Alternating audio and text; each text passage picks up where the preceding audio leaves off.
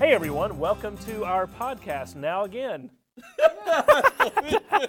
then again. It's then again. It's then again. Who's I it know. with? It's with Ken and Glenn. Yay, that's me. Now and And again. you. Now and again.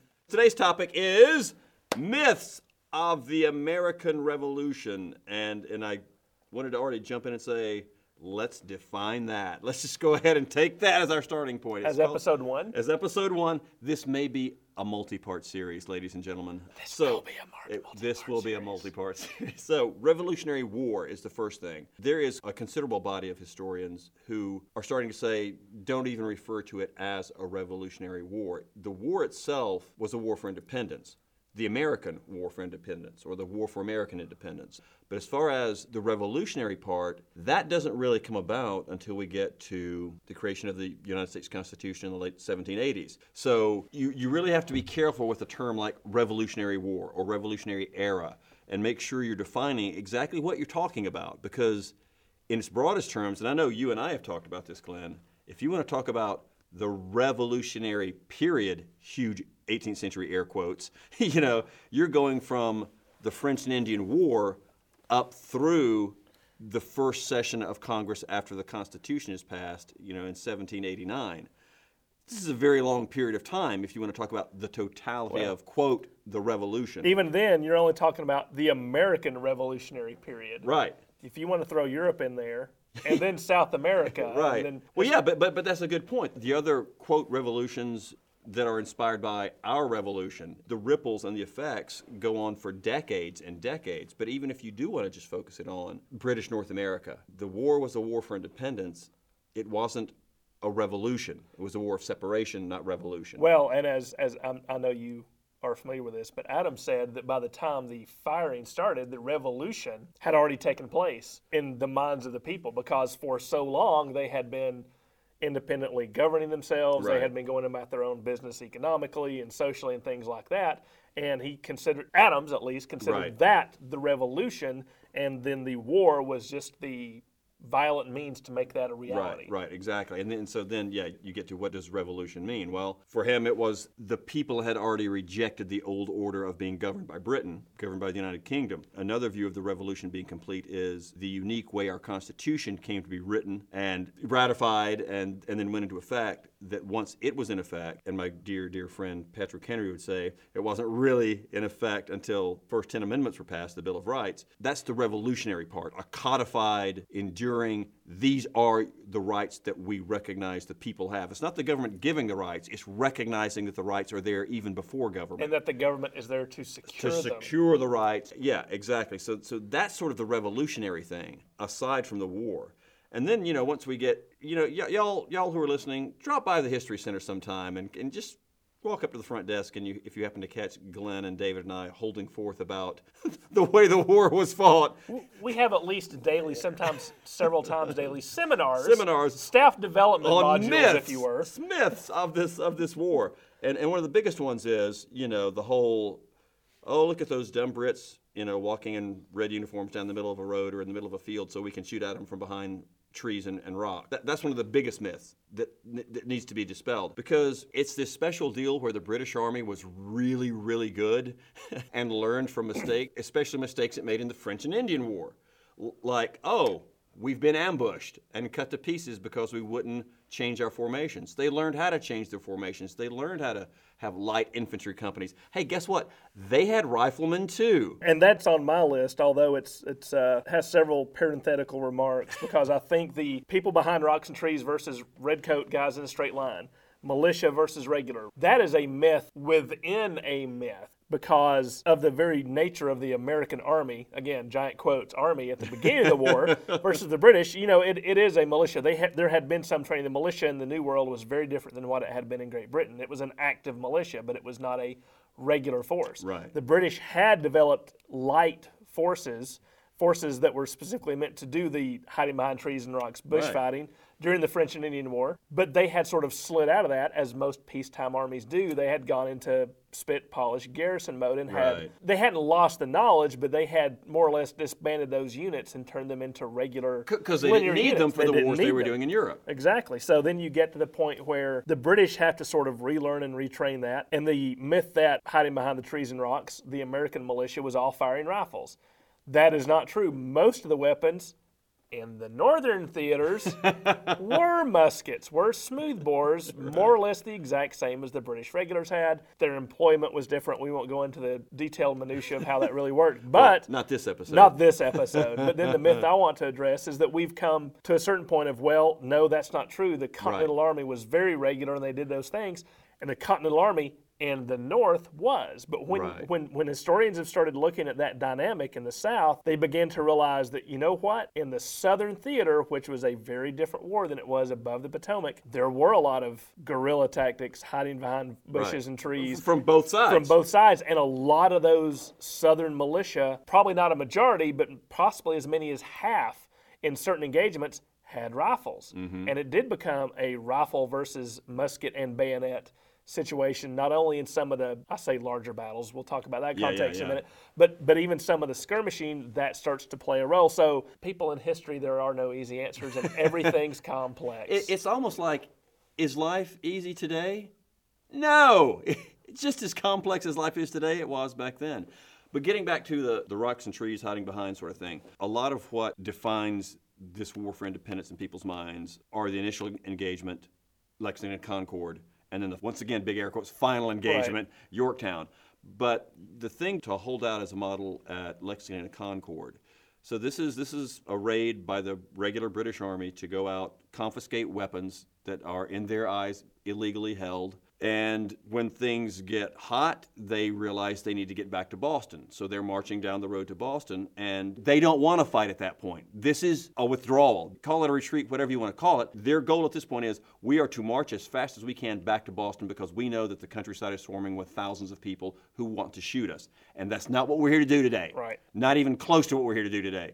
Let's get back to town. And so when they start taking fire from the smart patriots hiding behind stone walls and trees, well, they stop, and then they send light infantry flankers around to cut those guys off and dispatch them so they can continue moving. It's not like they were idiots. They realized what to do in the face of that threat and then did it. But that's still a hard tactical thing to accomplish. It is still a hard tactical, absolutely. It's still a hard Which tactical. is why there are those losses, not only amongst the British, but amongst the Patriot forces as well. Exactly. But that does show that, they knew how to also work in the terrain, break formation when they needed to, do the thing that needed to be done in that tactical situation. And then segueing to what you were just talking about with the Southern theater, I mean, holy moly. The War for Independence in Georgia, the Carolinas, the backcountry, of Virginia and all through there it's near anarchy. It's complete civil war in its truest sense of just the populace against itself, sometimes not really even for political reason. It becomes grudge matches and settling off old scores, and you've got the irregular forces kind of do predominate. You've got the units of horsemen and dragoons and light infantry and militia mixing it up, ambushing, destroying supplies, leaving on both sides. You've got famous leaders like Francis Marion doing that in South Carolina. But, Banastre Tarleton's British Legion is doing the same thing. And neither side is more brutal than the other. Neither side is better at it than the other. The leaders that are making it work both know power and mobility, concealment, fight to your advantage, and do what needs to be done. Now, the big quotes around do what needs to be done. That's a calibration issue. Exactly. And in the South, I'll lob you a softball. Which side won most of the battles in the South? Right, exactly. It's the British. The British. By far. Yeah. And yet, they get bogged down for going into a countryside that is difficult to tell civilian from armed opponent, getting further away from those supply bases. The great general who won less battles than Washington, Nathaniel Greene, said, we fight, we get beat, we rise, and we fight again. Because and this is the thing to remember. Those British regulars, not all, but most of them have to come from England. They have to be trained. They have to be equipped. It is very, very difficult to replace a British regular. When a American militiaman, whether Tory or Patriot, gets shot down or eliminated, there are thousands more to take that person's place. Right. And it's just impossible. It becomes a war of attrition. It does become very much of a guerrilla war with a lot of open battles interspersed. Right. It's very many people take the metaphor of the Southern War for the British equivalent to the Vietnam War for the Americans.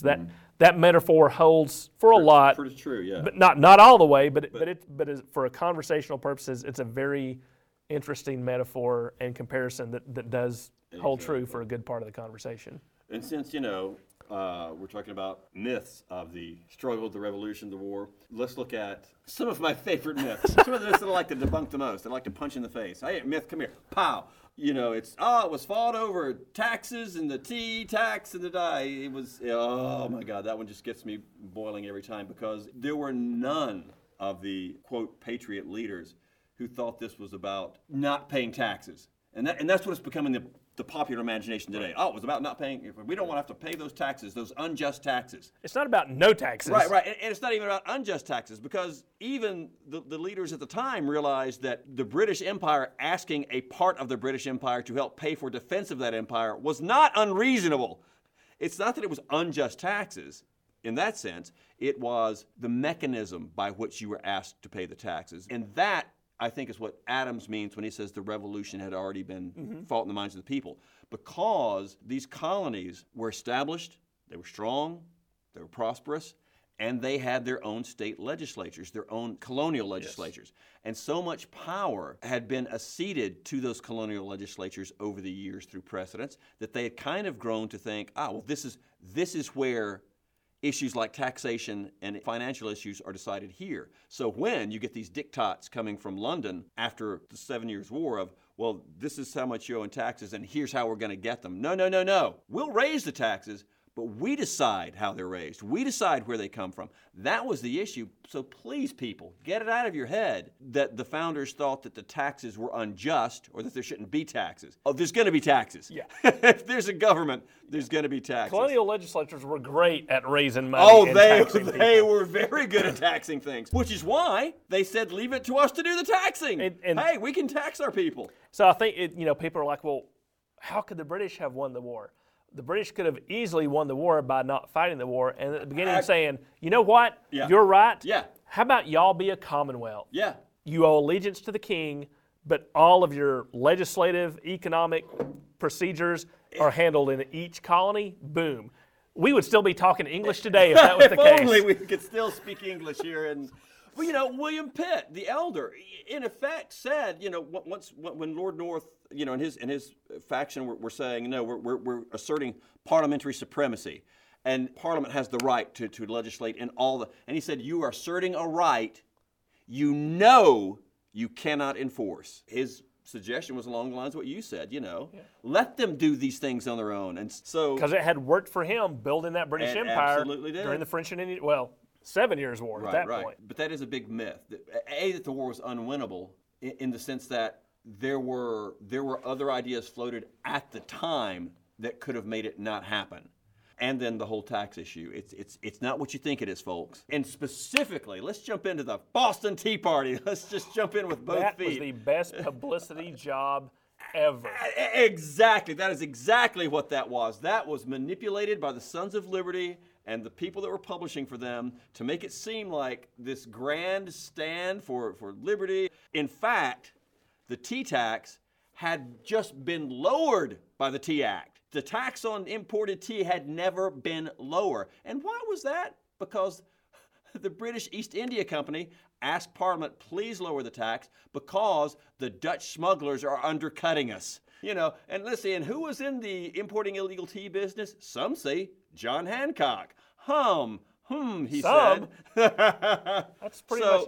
Exactly. So there were reasons for that thing that were more about eliminating the competition than about a stand against an unjust tax because, like I just said, the tax had already been lowered. And also, do you need tea to stay alive? Well, you do in the morning. I do. Glenda, yes. You think the tax on tea is too high? Don't drink tea. So that whole Boston Tea Party, and even at the time, Boston Tea Party, of course, is not a contemporary phrase. That's not what they called it. They call it the affair in Boston, the incident in Boston, the destruction of tea in Boston, the illegal action in Boston, the criminal activity in Boston. Believe me, people like George Washington and Benjamin Franklin didn't think that what those guys did was a good idea. Because they destroyed public property. Private property. Exactly. The precedent said of, we're angry, let's destroy private property. Hey, whoa. We were all in favor of private property. We agree with your sentiments, yeah, but you've gone too far. Don't destroy private property. Well, and I think, your point is that we see these as the things that lead up to the revolution, again, quotes, and the war. Most of what had made Parliament back down had been economic measures. Exactly. We call them sanctions today. We call them sanctions. And embargoes and tariffs. But the colonists themselves, with the committees of correspondence, coordinating what we call boycotts or embargoes, as they call non-importation acts. Like, okay, you want to impose taxes on cards and this, that, and the other? We'll simply stop buying them. And they did. And within months, the merchants are going to Parliament going, you need to repeal the Stamp Act. You need to repeal it worked. And there was no reason for things like the, quote, Boston Tea Party, because the economic tactics that were within the law had worked. And what was the result of the Boston Tea Party for the movement? It forced Britain to militarize its operations and come down like a hammer on the Port of Boston and on the entire Massachusetts colony. Results in the Boston Port Act, which closes the Port of Boston. And now there is a rallying point. It was a brilliant bit of tactics by the Sons of Liberty and people like Sam Adams to deliberately provoke the British forces and the government, which had been responding to things the way they do in a messy democracy. Yes. To go, now this is a different thing, and now we're going to do iron fist smashing down, and that always works. Every time. So you're exactly right. It was a brilliant tactic, and it resulted in something that gave the other colonists, made them think, if they can close Boston, they can close Savannah, they can close Charleston, they can close Philadelphia, and now suddenly everyone's got a stake in the game. And that's what's so funny is all the other people in the other colonies were saying, you did wrong, Boston. Right. And now look what it's gotten us. Yeah, and now we're gonna have to band together. Yeah, exactly. And all of these things lead directly to the First Continental Congress in '74, and then the ball is rolling. Yep. And chances are that it's not going to stop rolling anytime soon. And say, hey Ken, speaking of myths, I'm sure at that first Congress you're talking about, and the goal of the Boston Tea Party was to achieve independence for America. Wait a second. That doesn't sound right. Because it isn't. It's not right. Exactly. Independence was not thought of until after the first shots had been fired, the first battles had been fought. It had been fomented in certain people's minds, but it did not become a legitimate movement amongst the majority of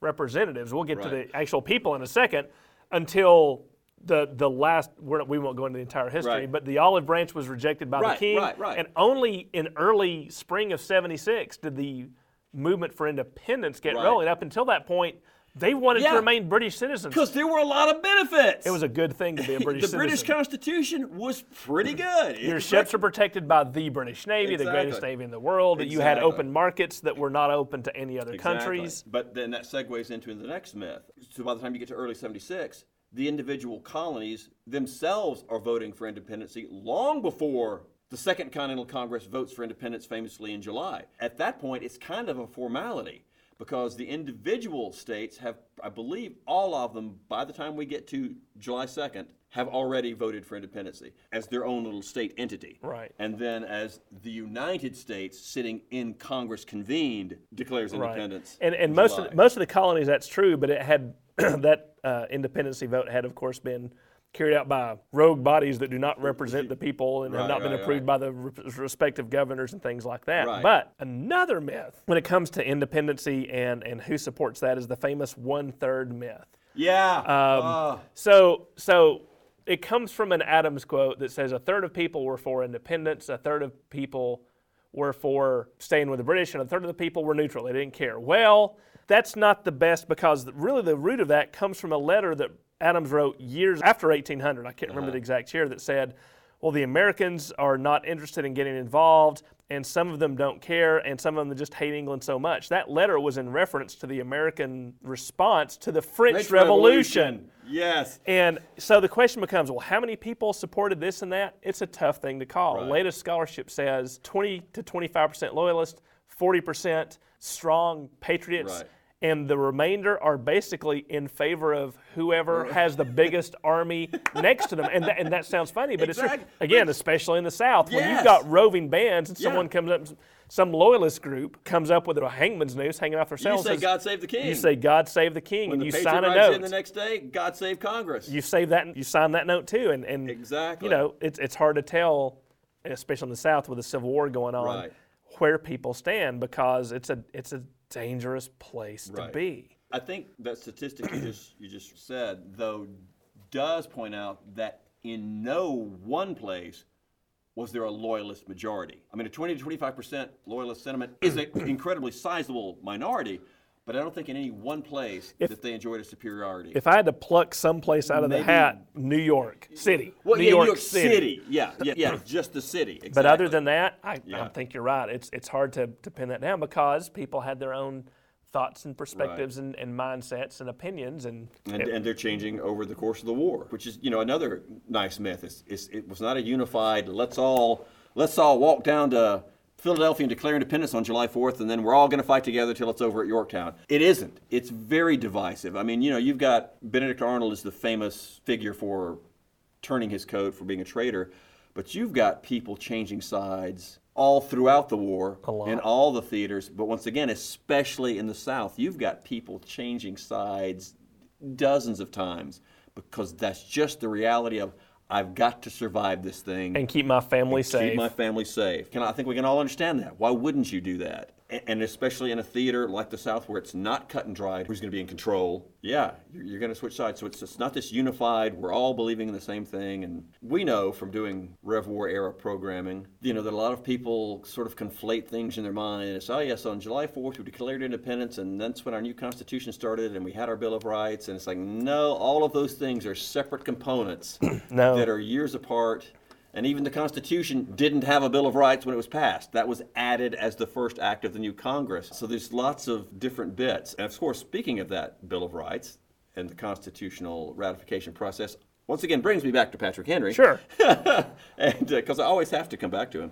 Because I play him. You can book him here at the Cottrell Digital Studio for your school group. It's fantastic. It's wonderful. You know, one of the famous myths of the Revolution is Patrick Henry, the famous speech in Richmond in 75, where he says, "Give me liberty or give me death," except that there's absolutely no documentation that he ever said that in those words. That most likely he made a reference to a play called Cato by Joseph Addison, which says, "Now is time to talk of naught but change or liberty." You know, it was an incredibly popular play in the 18th century, incredibly popular in the colonies, and if he made some sort of reference, it was probably quoting that play.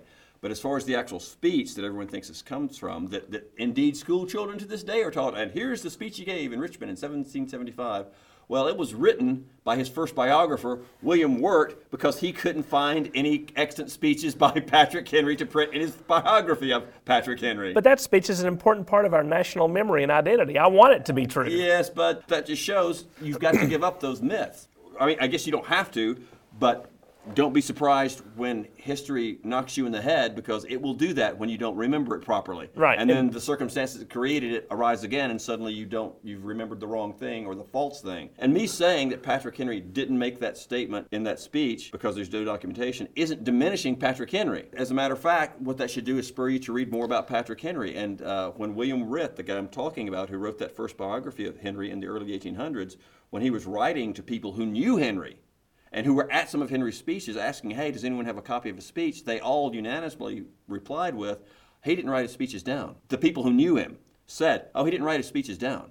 He would prepare what he wanted to say, but he would speak extemporaneously, and that was just his style. He liked to be extemporaneous, get lost in the moment, and be very emotional, very, very dramatic. One of the ministers that Henry admired in his youth was a Presbyterian minister named Davies, who preached in his area when he was a child, and that guy was a very fiery, flamboyant, and he modeled his speaking style specifically on that guy. So these people are writing back to Wirt saying, well, I was there at X, location when he gave a speech on why, and I don't really remember what he said, but wow, he was really compelling. He was really convinced me. So it's, in this case, remember that. Remember that this was a powerful speaker who could improvise, who could sway, but you don't have to believe the lie about he said this exact thing. Well, and those myths run from the high to the low, and from the national to the local. Here in the region, one of the myths is Nancy Hart. Yes, there you go. Georgia's taken the trouble to name an entire county after this lady, and lake, and build a state historic site with a reconstructed cabin. And there's no evidence that the things that were claimed for her to have done happened. Now let me do some explaining. So a lady named Nancy Hart, we're pretty sure did exist. Born and raised and lived probably in the backwoods of North Carolina, South Carolina, and then finally found her way to what is now Hart County in Georgia. And she was known as a very strong, very tall, mean woman. I think a quote is, she had no abundance of beauty. She was cross-eyed with a face pockmarked with scars from the smallpox, and was a strong patriot, believed in the cause. And when Tories came to her cabin, they killed her prize gobbler, and she was very upset, and they forced her to cook it over her fire.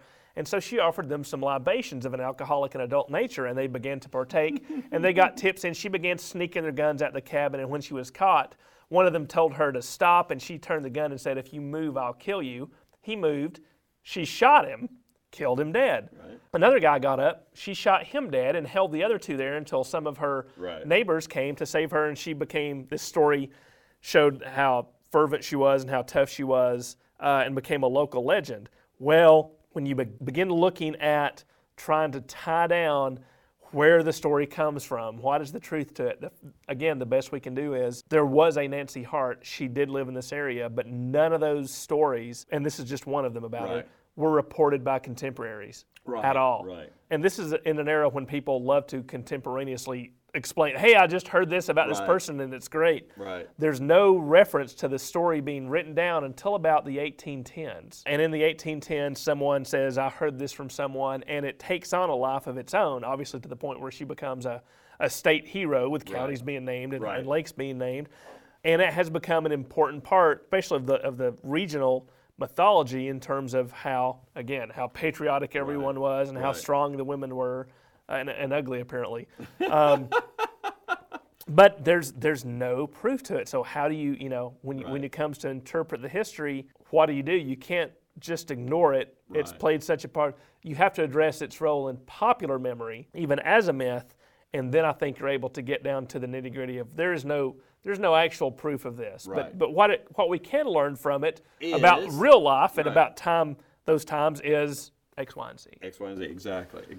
And this is actually probably a pretty good point to draw things to a close. And I know I've still got some things to talk about, so this will be another episode. But this whole thing of when it is an oral testimony after the fact, or removed from the fact, we certainly don't discount oral testimony or oral histories. But what you do is you weigh them with, this person says, well, I remember that so-and-so did X at Y place and Z troops were involved. Well, then you can go back. Okay, what was happening at that place, according to other records? Was this person at that place? Were these troops mentioned in that vicinity? So there are always ways to use the oral testimony, use the concrete things it says in it, and see, okay, are these things plausible? Are they consistent with the known facts? Right. And then you can say, did this happen? Did this not happen? Is there concrete evidence? So on and so forth. And so we've talked a while. So we'll stop talking now. But we've got a list of things. I'm anticipating at least a part 2. At least a part 2 on myth of the American Revolution. It wasn't a revolution. It wasn't a revolution. It was a war. Was it a war? On Then Again with Ken and Glenn. Then Again with Ken and Glenn is produced by the Cottrell Digital Studio at the Northeast Georgia History Center.